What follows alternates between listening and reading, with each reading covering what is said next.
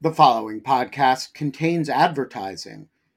To access an ad-free version of the Lawfare podcast, become a material supporter of Lawfare at patreon.com/lawfare. That's patreon.com/lawfare. Also, check out Lawfare's other podcast offerings: Rational Security, Chatter, Lawfare No Bull, and The Aftermath.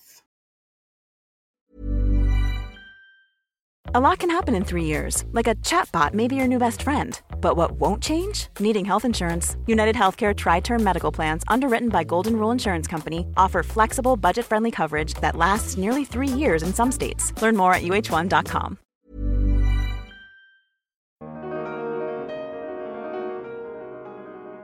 That creates huge risk to people, particularly, right, in this context, to women, to Black women, to LGBTQ people, and others in marginalized positions, because all the time you have, for instance, say a woman who's a survivor who decides to maybe move to a new city or a new state, right, trying to, I'm going to start a new chapter of my life.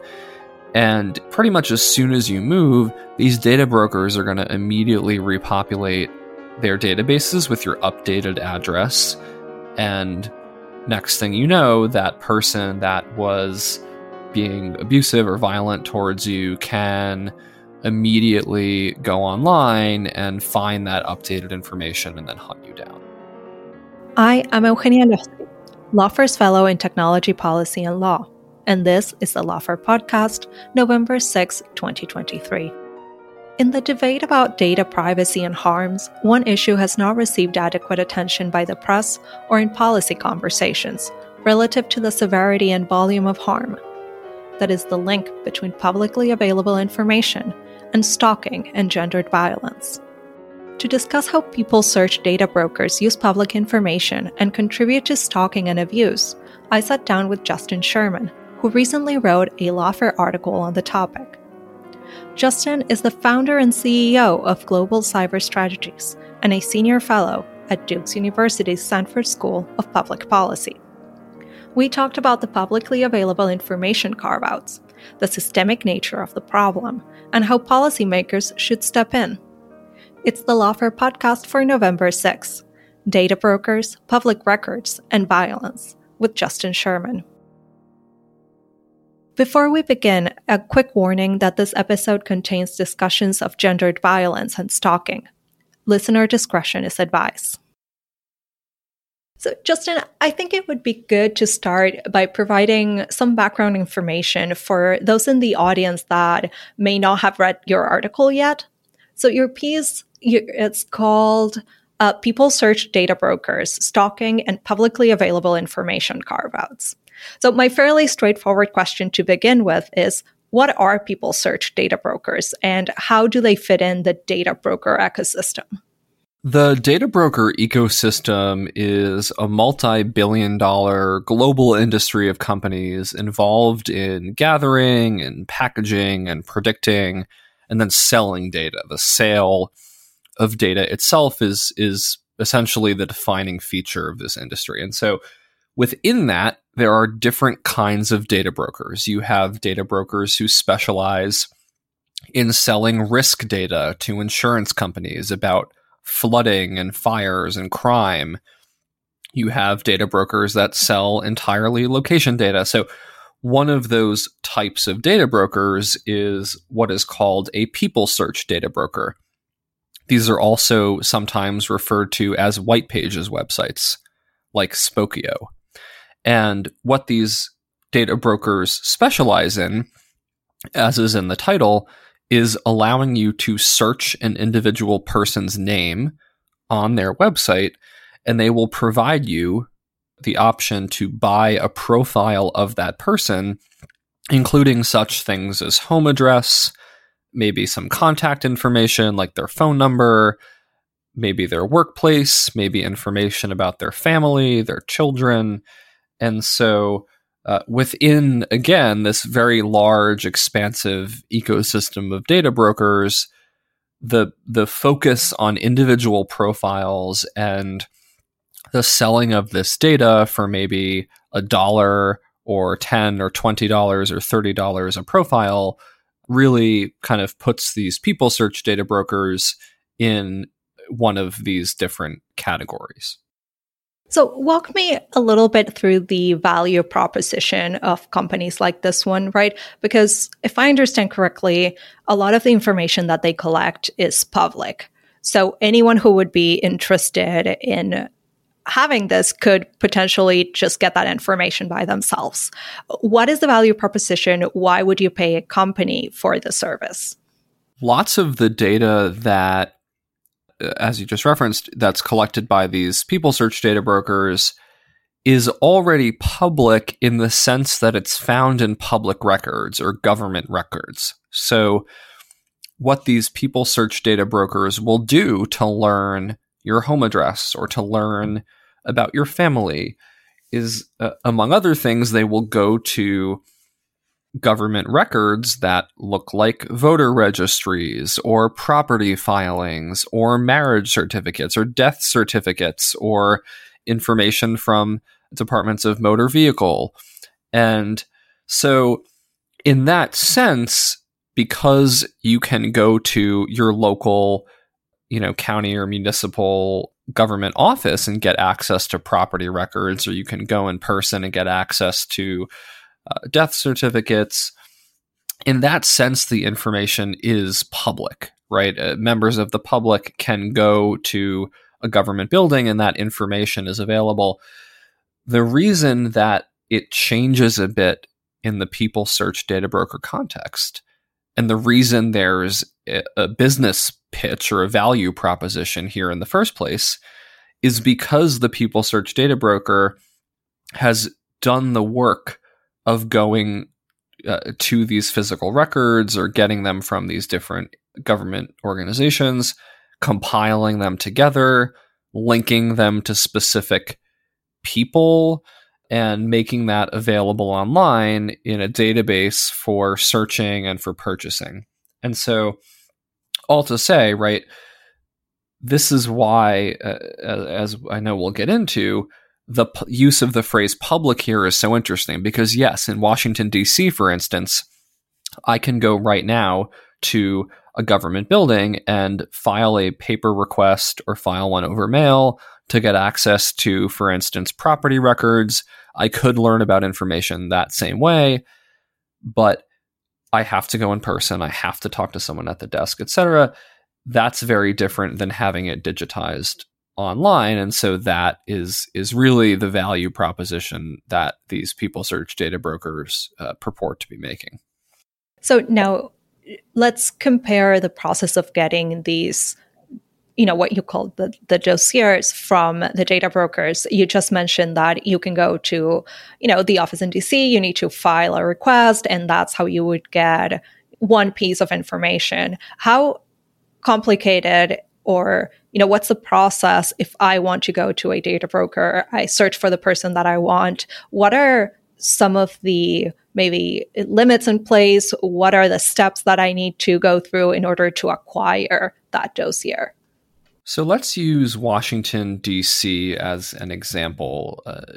It's something I talk about in the piece, and it's relevant given where we're recording from, right? So if I want to, for example, get access to criminal records in Washington, D.C., that comes from the MPD, the Metropolitan Police Department.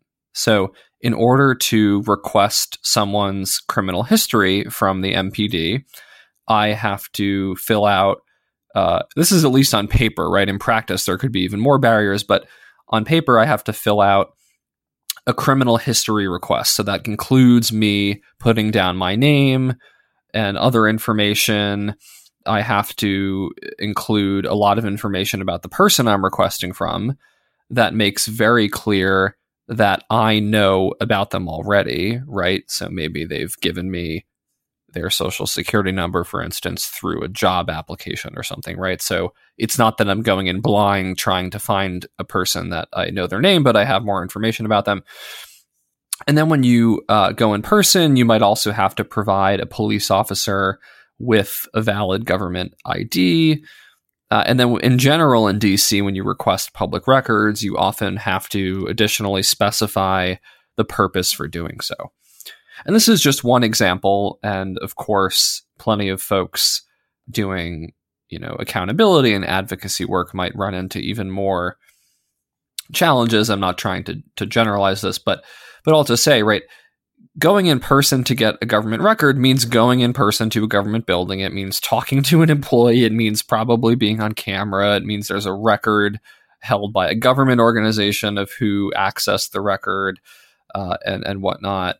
And so that is a lot of work. That's a lot of record keeping. That's a lot of exposure.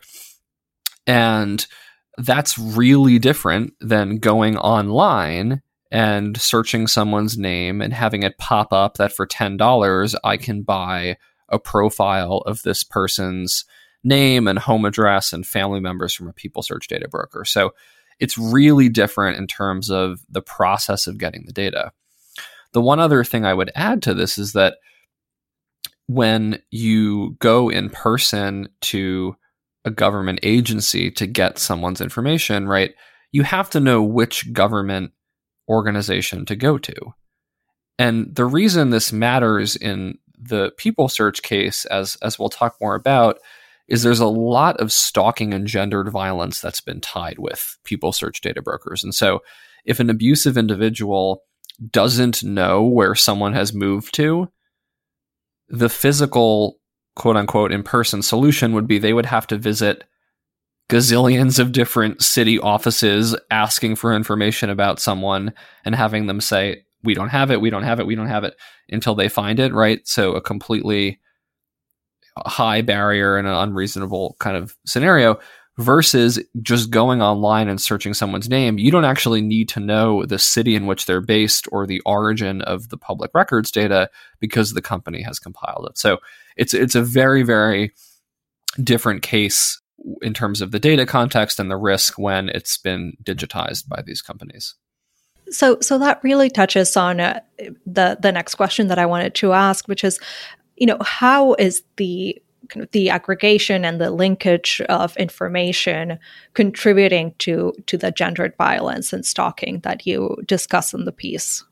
For decades, which really is a tragic length of time to have this happen and have so little done about it. But for decades, individuals intent on stalking people, committing violence against people, have turned to these people search data brokers as a way to learn information about their targets. And the reason they've done so, as mentioned, is because you can go online to these people search data broker websites, you can type in someone's name, and you can, for as low as a few cents, or sometimes for $10 or $20 or $30, purchase a complete public records profile on that person and figure out where they're living. Maybe they moved away from you, right? Where do they live? Or maybe you want to learn where they work, or maybe you want to learn about members of their family and where they live or where they work. And so all of that is very appealing to a violent or abusive individual.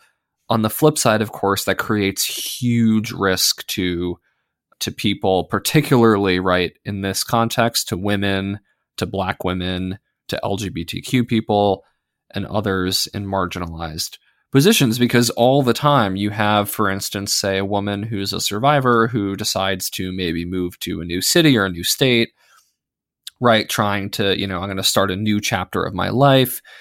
And as soon as you move, unless there's all these measures you could try to take, but pretty much as soon as you move, these data brokers are going to immediately repopulate their databases with your updated address. And next thing you know, that person that was being abusive or violent towards you can immediately go online and find that updated information and then hunt you down. So it really, there are other risks too. We can talk about risks to elected officials and others, but in terms of the severity and frequency of the harm, this really is a massive stalking and gendered violence problem. And I want to come back to this, of course, but before we kind of move on to the next section of the conversation, there is an aspect of this that we have touched upon, but I want to make sure that we're explicit about it, which is the impact of the digitization of public records. Because as you mentioned, the people search data brokers have been around for a long time, but the availability online and the digitization of these public records seems like a more recent phenomenon, right? Yeah, public records have, of course, been, again, available in the sort of physical, offline, whatever you want to call it, form for a long time. But in the past couple decades, people search data brokers have been looking for ways to collect and digitize and aggregate that data so they can sell it. And there are interesting articles from some of the advocacy groups and others working to protect survivors and educate survivors, for instance, in the early 2000s, talking about the explosion of, publishing court records and other things online, and then what that enables people search data brokers to scrape, right? Because especially you can imagine if you get a protection order as a survivor of stalking or gendered violence against somebody, that could be in a court record, right? So you like very quickly you continue to expose people's information, and that's something for years that people search data brokers have done when they digitize and aggregate and sell this data on the internet. So as you mentioned, the harms of stalking and gendered violence fall predominantly on women and members of the LGBTQIA plus community. And your article has a very striking example of these harms. You talk about the murder of Amy Boyer. So I was wondering, because I think it's hard, but I think it's important to kind of see the step-by-step play of how access to this information contributed in that case to her murder. So would you mind walking us through the facts of the case? Yeah, and this is a really, as you said, just, disturbing case. At this point, I think, right, it's clear that we're talking about stalking and gendered violence on this episode. I do want to give a slight content warning in the sense that I am going to get more specific here, not in huge detail, but more specific about how this woman was killed. So in October 1999, there was this individual who was stalking Amy Boyer, who was this 20-year-old woman. And one day she was at work, and he pulled up to her car and he shot and killed her, and then he shot himself. And after this happened, right, horrific act of violence and gendered violence, it became clear to law enforcement and to the courts that this man who murdered Amy Boyer had gotten a bunch of information about her from DocuSearch, this people search data broker. So he had purchased her date of birth from DocuSearch for $20. Then he purchased her social security number for $45. Then he paid $109 to get her employment information. DocuSearch was not able to deliver this to him, and so they issued a refund.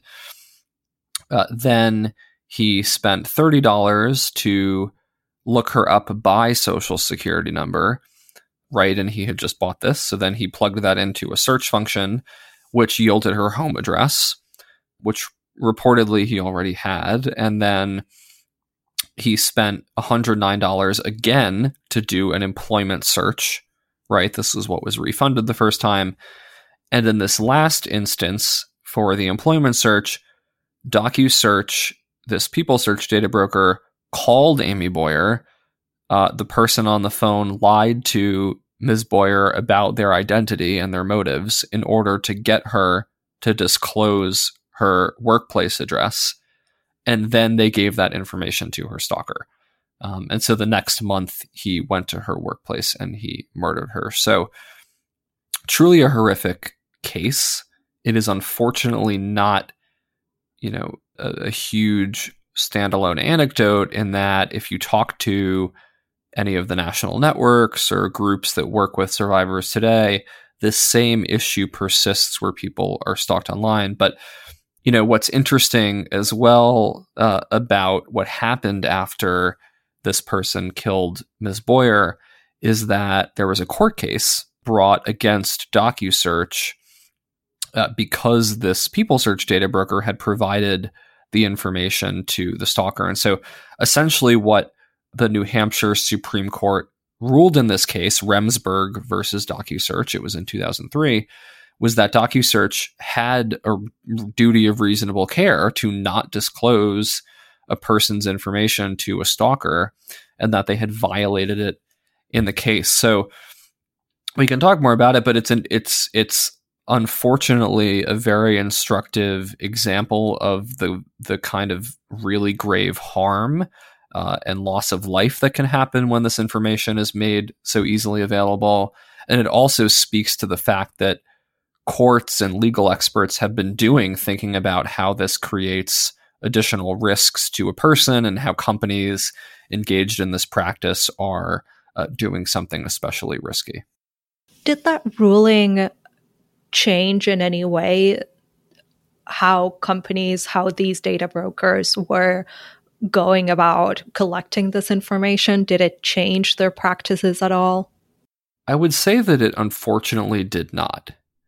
And sometimes what you'll hear from these PeopleSearch data brokers is that they will do things such as telling people when they go to purchase information from a website that this is not to be used for certain purposes. That could include hiring decisions. That's a separate conversation. That could also include saying things like, don't stalk people with this data.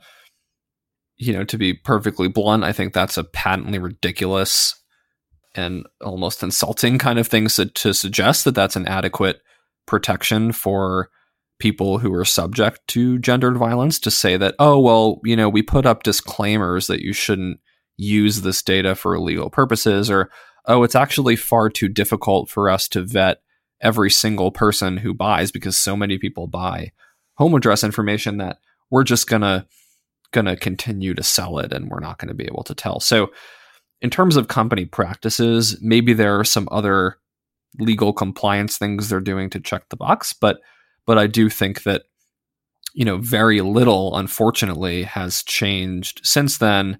I will also say, the one slight legal change that happened after Ms. Boyer's murder was that Congress passed a law in 2000 named after her called Amy Boyer's Law, which prohibited companies from selling or publicly displaying an individual's social security number online without their affirmative express consent.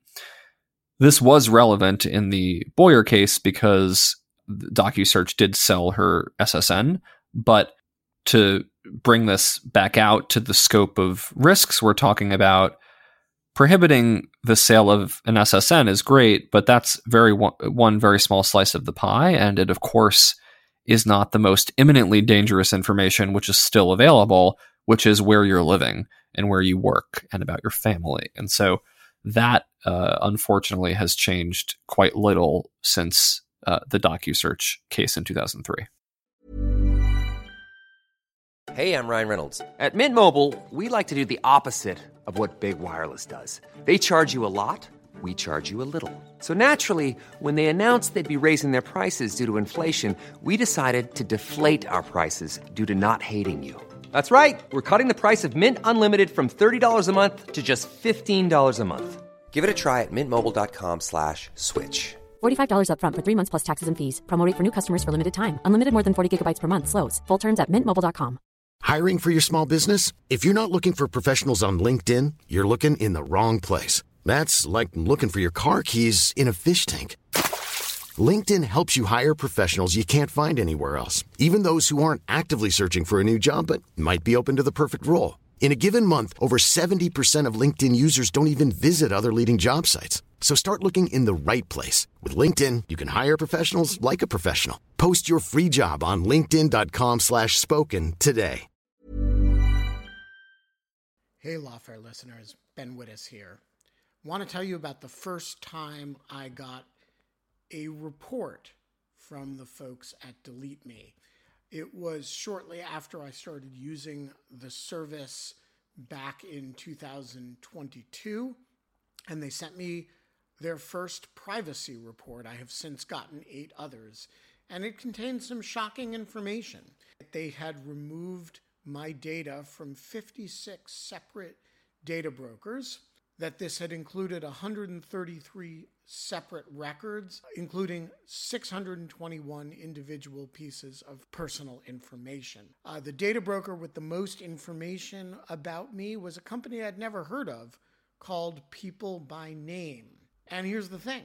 Since then, every couple of months, I've gotten another privacy report from Delete Me, and it always contains more information that they have removed from the data brokers about me. In the second report, they informed me they had removed my stuff from 41 data brokers, and that the one with the most information about me was called HLEC. I have no idea what HLEC is. So the other day, I got my latest report, and it includes 15 more data brokers with my personal information, 113 pieces of personally identifiable information. Big culprit this time is something called My Life. Well, I want to tell you that they don't have my life anymore. And that is why I recommend Delete Me. As this little anecdote shows, there's a lot of my data out there, and these companies keep acquiring it and making it available to anybody who can pay. And I have slept a little bit more easily ever since I found a solution to this problem. And I want to stress, as I do every time, that I started using this before Delete Me started advertising with Lawfare. Delete Me finds and removes any personal information you don't want online, and it makes sure it stays off. And that's the point of this little story, that, they keep coming back. You can get it removed once, but they'll put it back. And then Delete Me comes and takes it off again. It's a subscription service that removes your personal information from the largest people search databases on the web, and in the process helps prevent potential identity theft, doxing, and phishing scams. Delete Me sends you regular personalized privacy reports, just like the ones I've been describing, showing what info they found where they found it, and what they removed. And critically, as this story reflects, it isn't just a one-time service. It's always working for you, constantly monitoring and removing the personal information you don't want on the internet. It does all the hard work of wiping you and your family's personal information off the web. Data brokers hate Delete Me, which is why I like it. Your profile is no longer theirs to sell. So take control of your data and keep your private life private by signing up for Delete Me, now at a special discount for our listeners. Today, get 20% off your Delete Me plan when you go to joindeleteme.com/lawfare20 and use promo code lawfare20 at checkout. The only way to get 20% off is to go to joindeleteme.com/lawfare20 and enter code lawfare20 at checkout. That's joindeleteme.com/lawfare20, code lawfare20. Considering that none of this is really new, you've had advocacy for years, you have awful cases that continue to happen. There's even an FTC report that you mentioned that has recognized that data brokers can facilitate harassment. Why do you think this issue is still under-addressed? I think for several reasons. I think that as a general matter, right, when we talk about, and I say we, not literally we, but the media and policymakers, and especially politicians, when they talk about technology, and companies, I'll say as well, there's often not enough emphasis in any area on protecting marginalized groups as the top priority, right? And this is not a new idea, obviously, but we've seen plenty of cases where companies have released technology that has been conducive to stalking and gendered violence, where there is not enough effort to protect people against the stalking and gendered violence risks. So, in a completely unrelated example, right, like the Apple AirTags is one where as soon as that product came out that you could tag a device or an item and track it anywhere it goes. And the fact that before it even came out, a bunch of folks in the community who work with survivors of gendered violence had immediately said this is going to be used for stalking, and there weren't protections put in place, and it was released anyway. So, I think there's that factor, right? And so we have to, we can talk about policy gaps, and we will, but it's also these people search data brokers who choose to continue doing this, right? It's not some inevitable fate of the universe that people search data brokers are choosing to scrape public records and to sell profiles on people, including to stalkers. This is something these companies are choosing to do. And so that, I think, is one reason that, and the main, part of the main reason this has still persisted. But then on the policy side, it is disappointing to see, how little has changed. And I think that ties to the challenges of public records and the fact that if this information was obtained privately, right, if a people search data broker bought it from a mobile app, that would be a very different situation. The FTC might actually have immediate enforcement grounds there if that was done deceptively, but we're not talking about that, right? We're talking about pulling it from government records, which are legally considered publicly available. And so that, I think, is the other real challenge is there's a reticence to touching that, and there are plenty of legal issues and policy issues around getting into governing the use of those publicly available information sources by these data brokers. So, speaking of legislative gaps, what do current privacy laws, again, the US might not have a federal privacy legislation, but there are some state level privacy laws that we might want to discuss. So what do those have to say about publicly available information, and how do they play into this entire conversation? Every single state consumer data privacy law in the US has almost exactly, or in some cases exactly the same complete carve out for publicly available information or government records. This is the case in California, this is the case in Virginia, this is the case in Delaware and Tennessee, and the list goes on. And the way that this is carved out is that these state consumer privacy laws, as you said, especially important because we lack a federal one, are centered around covering a certain type of data. A lot of them use the term personal data. And in all of these cases, they define personal data in a certain way, and then they very clearly state that that does not include information that comes from federal or state or local government records. And so what this means is that in states like California, you have the right for consumers to contact certain companies, including certain third-party data brokers, and to ask them to delete your information. And in plenty of cases, they have to do that. And that's great. And California just had a Delete Act passed that strengthens this process.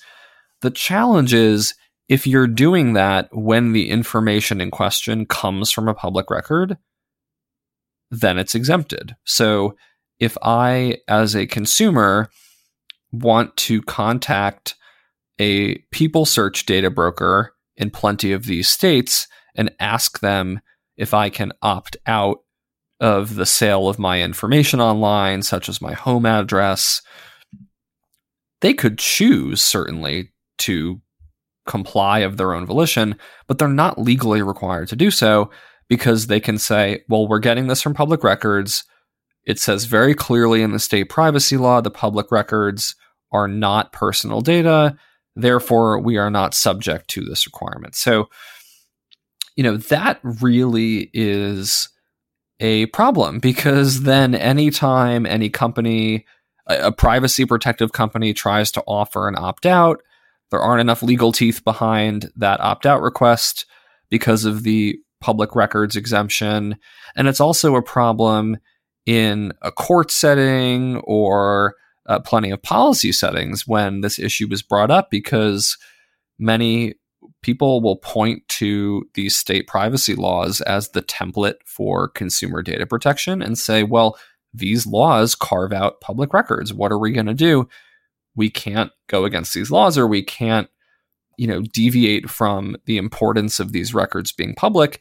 And so what's the difference if these people search data brokers are aggregating it? And as we mentioned, yes, these records are out there. Yes, they're public in some sense, but the digitization meaningfully changes the risk. It changes the way the information is available to violent and abusive people. And that just contributes to the stalking and gendered violence problems in the country. So in what is somewhat the flip side of this conversation, right, is the very important role that public records can play, right? Especially if you think how they can support journalism, they support the pursuit of accountability. So what are some ways that you're thinking about in which to balance the benefits with the risks that it poses?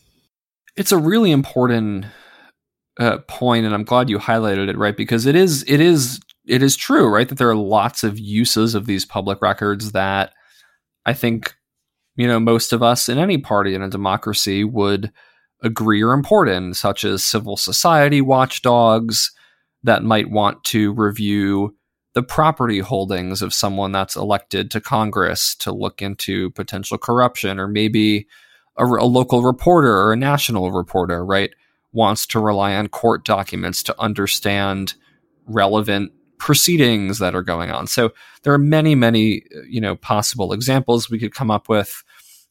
And in the piece I cite to, in the Lawfare piece, I cite to a recent letter from a number of civil society groups that recently made this very point, that it's important for journalism, it's important for corruption and other accountability investigations, and that's something we have to consider. The argument that I make, though, and which I very strongly think, is that we can't let this push us all into a binary, right? Where the binary is public records are great for journalism and accountability. We can't take them down. We're going to do nothing. Or public records are a threat for stalking and violence. They can't remain up. We're going to completely maybe redact them or remove them from the original source, right? That's often the binary that this debate falls into. And this played out very recently over a bill that Senators Klobuchar and Cruz had written to address this issue, although only for themselves and for their staff and their families, not for survivors. But we often fall into this binary. And so what I think we really have to do is think about how to separate out the availability of a record in a filing cabinet somewhere from the availability of that information online. Because those are two really different things, right? As we said up front, it's really different for someone to have to go in person to get a record, or to not even know where to go to get someone's information, versus having a people search data broker do all the work and then sell it to you in a searchable database. And so I think breaking beyond that binary and figuring out, okay, how can we value the importance of public records for journalism? How can we protect that while also recognizing that, a reporter could go to a local office, right, in a particular city and get records on a politician for their investigation without us allowing people search data brokers to do this aggregation and sale of data on everyone in the country. I think those are kind of different things. And to the extent we can separate that out, we all might have a better time at valuing the benefits, but listening really to survivors and what they need and the protections that we need to implement. So I would like to ask you, Justin, now if you could maybe talk a little bit more about what it looks like maybe in practice, or how could you imagine that breaking that binary looks like? What sort of changes would you like to see that don't fall into this either or that you were mentioning? I think one of the most helpful ways to think about this problem that then changes the solutions we come up with is focusing less on the public records themselves and more on the people search data brokers and their processes. So really thinking about, it's not about the paper that's in a filing cabinet per se, or the file that's on a obscure website somewhere, but we're going to focus on the process of digitizing, of aggregating data, of linking the data to specific profiles, of selling that online. And that really, I think, changes the way we frame this problem. Because when we think about the problem as, should public records be public or not, that loses the fact that the real acceleration of risk comes from these people search data brokers. And it's not that public records can't still pose a risk. I'm not saying that, but the digitization and the availability online is what's really made it so much easier for abusive and violent people to learn where their targets and victims live and frequent. And so I think focusing on that process then leads to conversations like, okay, instead of saying we're going to remove public records exemptions from state privacy laws or something, maybe saying, okay, we're going to restrict who is allowed to digitize these records, or we're going to put restrictions on posting people's profiles online for sale, right? You can write a law that says we're going to prohibit companies from digitizing, aggregating, linking to individuals, and selling these profiles on the internet, and still allow those public records to exist in the building or the filing cabinet somewhere, right? Those are two different things because there's a very different risk profile posed to people in those scenarios. So I think, focusing more on the tech processes is a really great way to break beyond the binary and think about solutions. Another thing to think about as well is, really emphasizing and listening to survivors of stalking and gendered violence, right? As with any issue, it is incredibly important and necessary to listen to people who have experienced this firsthand, to listen to people who work on these issues. And I know I'm talking about this here in kind of my data broker privacy analyst fashion, but there are folks who are far more familiar firsthand with these issues. And those are people that lawyers and policymakers should talk to understand their experiences. And the last thing I'll mention is Thomas Kadri at the University of Georgia Law School has a fantastic article out last year called Brokered Abuse. And he offers a number of different legal solutions or paths forward as well on this issue, such as accelerating the timeline of taking down information that's online when people are in imminent risk. So there are plenty of things that, folks who care about this issue or who want to work on this issue more can look to, and plenty of experts and people who have experienced this they can speak with that really will provide paths forward. Now, as we, maybe wait some time until there is a actual solution that addresses the challenge that these data brokers pose, there are allegedly ways in which an individual could take steps to have their information removed from the data brokers, correct?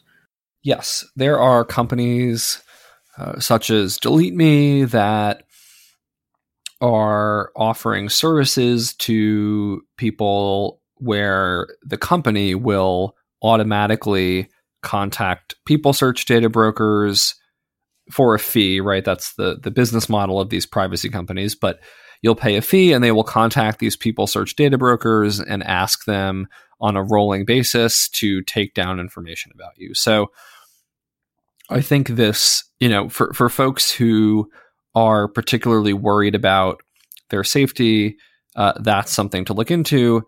And then the other thing is plenty of states have, and this will be no surprise certainly to folks who work in this space, but who are well familiar with this, but plenty of states have what are called address confidentiality programs.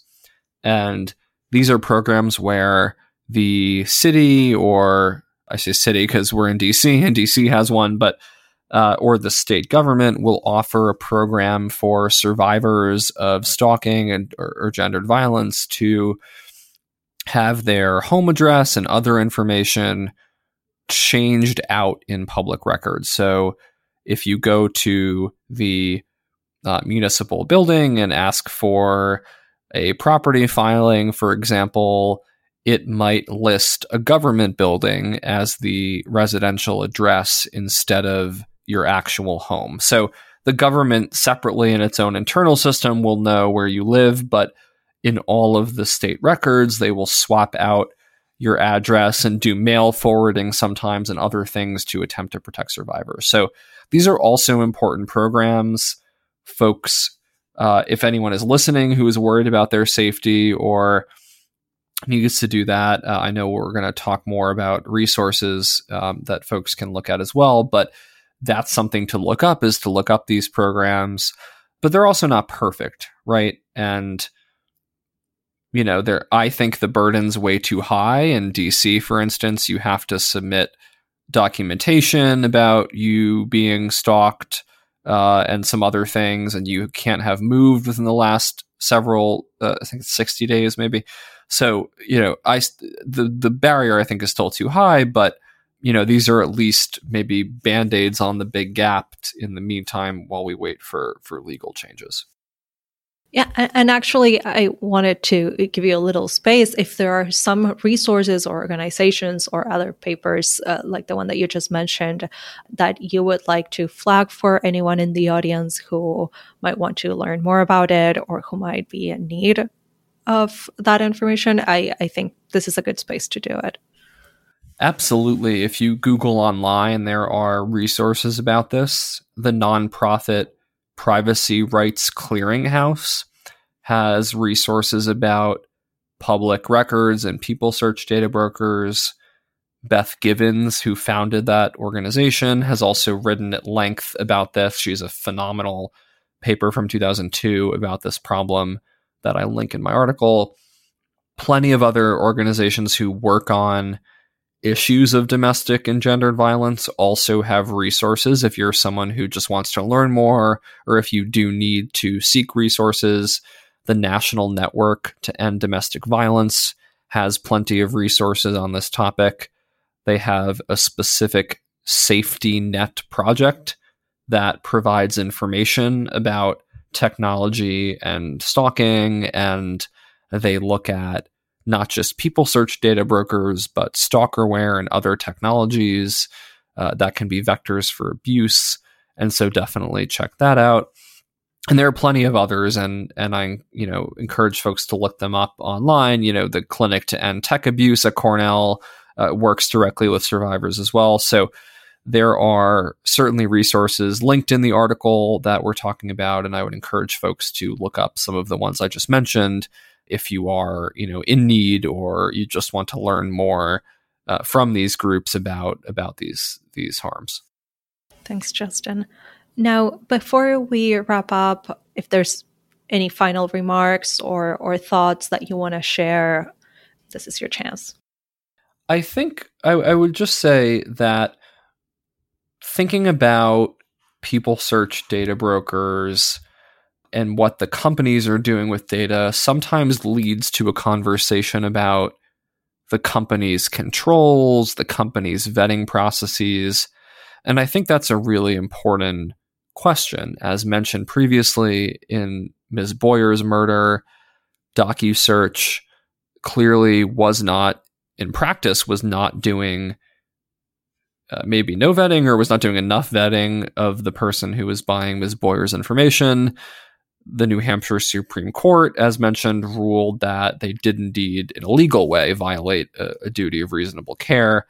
But I'd also just say, at the same time, we can't overemphasize company controls, right? That's a supplement to regulation, right? That's not a replacement for it, because the notion that asking a stalker to not do something illegal with data you're selling them on someone's home address is a preventive measure is just ridiculous. That is clearly not going to work.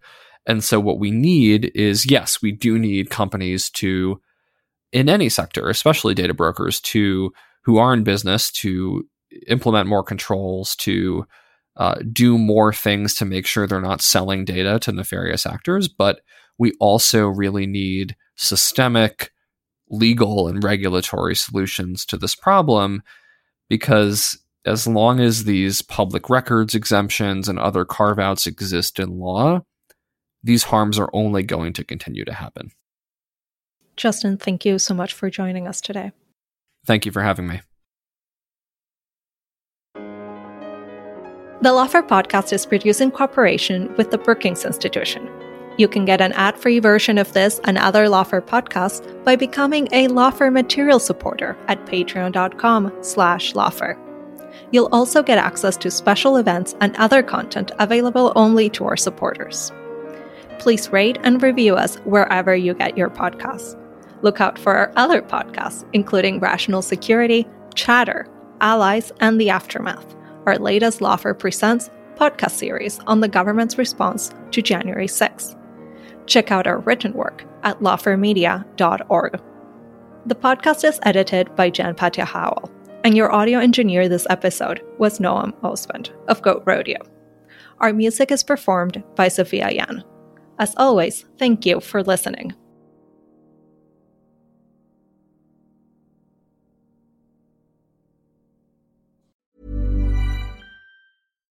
Why don't more infant formula companies use organic, grass-fed whole milk instead of skim? Why don't more infant formula companies use the latest breast milk science? Why don't more infant formula companies run their own clinical trials? Why don't more infant formula companies use more of the proteins found in breast milk? Why don't more infant formula companies have their own factories instead of outsourcing their manufacturing? We wondered the same thing. So we made ByHeart, a better formula for formula. Learn more at byheart.com.